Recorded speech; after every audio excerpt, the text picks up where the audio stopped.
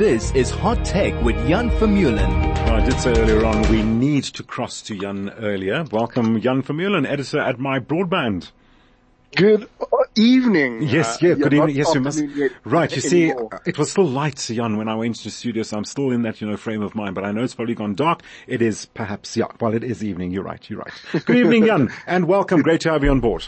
It's a pleasure to be here. Okay, so let's start with SARS' right to fire an employee who called in sick to attend an EFF march. This is what the judges ruled. Tell us more. Yeah, so this is an interesting story where a SARS, an employee for the taxman, was seen on TV by his boss marching at Clicks during that whole thing between the EFF and Clicks a while ago, and the employee had called in sick a couple of days earlier, and had extended his sick leave. And the employer, or rather the manager, says he was quite surprised to see his employee well enough to attend an EFF march. There was some explanation and excuse for why this happened, but the bottom line is that, the South African Revenue Service dismissed this employee on the spot. The case was taken to the CCMA, which, took a more sympathetic view and said that this person needs to be reinstated. The matter then went to Labour Court, and the judge ruled that no, the Revenue Service was quite right in dismissing this person because they'd broken trust by lying about or at least being misleading about their sick leave. I think that's an important piece of case law, now Labour case law for South Africa. Right. That would, empower employers to deal with employees who might be abusing sick leave, and also a warning to employees to say that if you're booked off sick, then you need to be booked off sick. And if your status changes, if you suddenly feel better or whatever, and you decide you want to go out, then, you need to update your manager so that, they're not caught off guard when you're suddenly, appear to be more than well enough to, be having some fun outside. One wonders how the CCMA came to a, shall we say, as you put it, a sympathetic decision, coupled with, I wonder what his sick note actually said. Because, if you're calling it sick, what could that have said? Details. Yeah, so the sick note just was quite vague. The sick note just said, has a disease or has a sickness. That's it. So it's quite surprising. And also, it says, booked off on 9 September, and was booked off until 11 September due to a medical condition. And, this certainly raises questions about the kind of medical certificates that are going to be acceptable in future, because doctors also sometimes are complicit in these things, right. And so one wonders exactly what went down there, but there's no specific information on the sick note at all. One wonders, what the judge would have felt about that, and yes, to bring that doctor aboard and question that doctor as to what these conclusions are. But of course, Jan, that's for another discussion. Let's look at a discussion I had earlier on with some guests in studio regarding auto not working because South Africans are bad drivers. This is an opinion from an expert. Your take on that?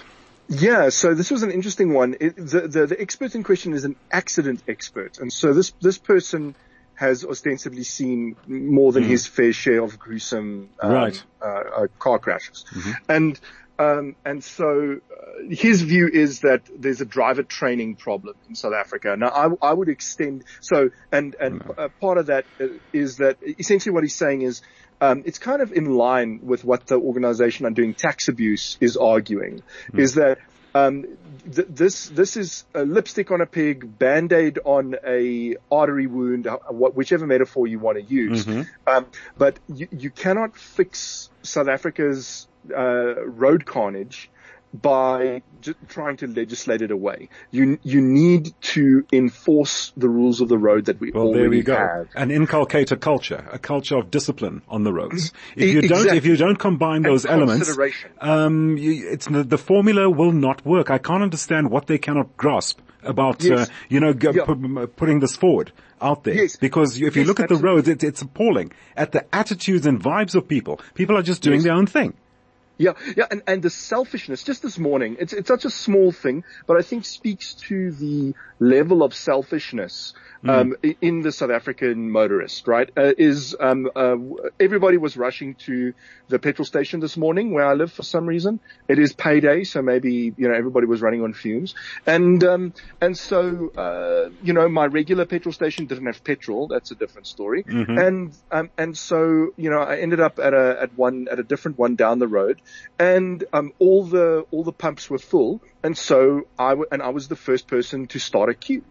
But now my tank is on the left, so I drive around because I want to now pull in on a different side. Right. And suddenly there's probably like 3 or 4 cars that start pulling in, and rather than people being considerate of who was there first, and even the officials, or rather the pump attendants, right, taking some leadership there, people just start randomly gunning for spots. And so, a spot would open up, and because I'm kind of trying to go in the wrong way in certain ones, right, it's like a parking spot. Yes. It's like somebody stealing your parking spot while you were standing there trying to take it. Right. And it's that level of selfishness that permeates the whole of the South African It's not selfishness, road. it's consideration and courtesy also.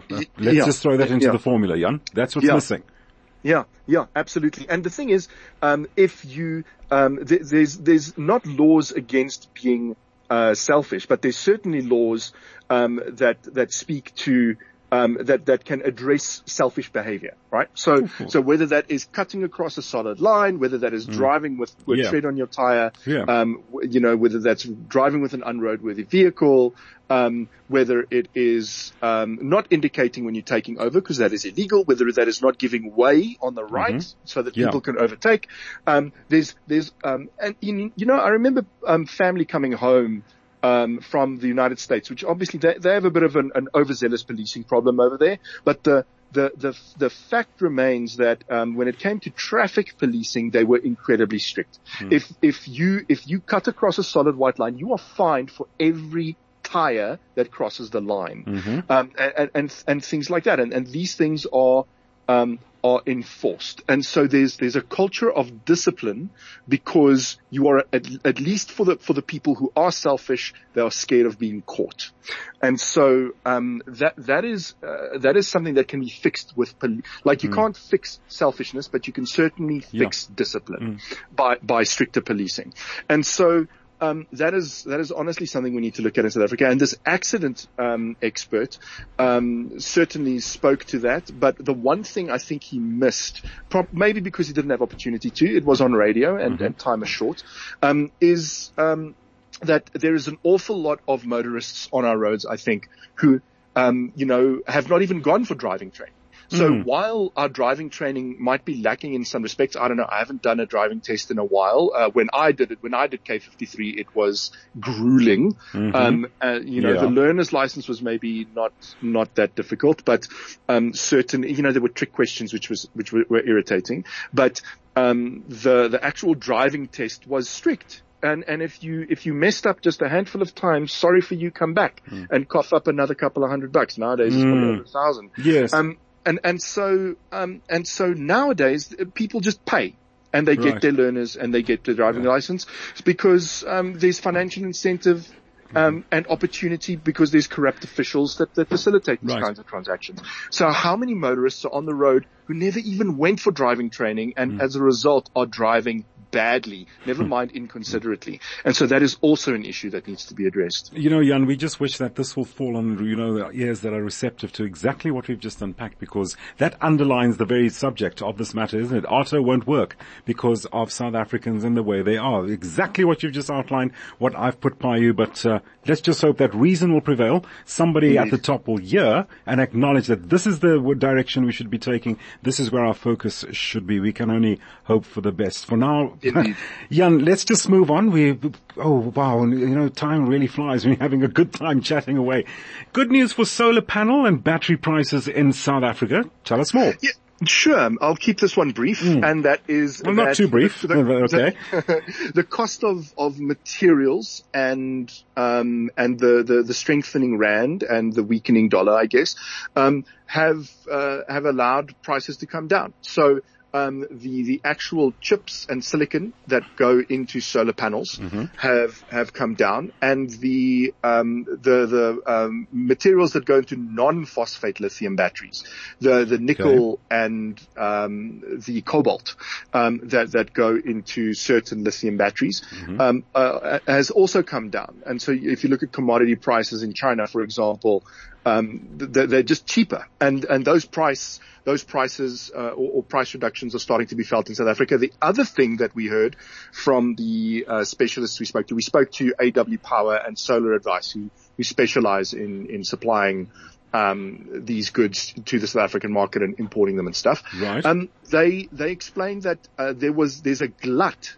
of components in South Africa, or at least there was, which is a good for the consumer, because where there used to be a shortage, there is now an oversupply, because there was all this reporting, which we were also part of, but honestly it's because this is what the experts were predicting. So don't blame the reporting, but certainly experts were predicting that there's going to be stage 8 load shedding, potentially all the way up to stage 11 load shedding in winter. Right. There were all these warnings of a poorer performing Eskom, more load shedding, and so these guys stocked up on photovoltaic panels and batteries and inverters and stuff. And so now there's an oversupply in South Africa, perhaps not enough workers to do all the installations, but the component costs have actually come down as a result, which is great news for people looking to install solar and battery and inverters at the moment. Well, Jan, at least we can conclude on a happy note there. We're going to have to wrap it up. Jan, thanks so much once again for joining us on a Tuesday afternoon to just give us shed some light on some pressing issues we are dealing with in our world today. Jan Vermeulen, editor at My Broadband. Indeed, Karen, our drivers are really lacking the worst on the road, and they have no regard for other drivers. No stopping, just go, go, go.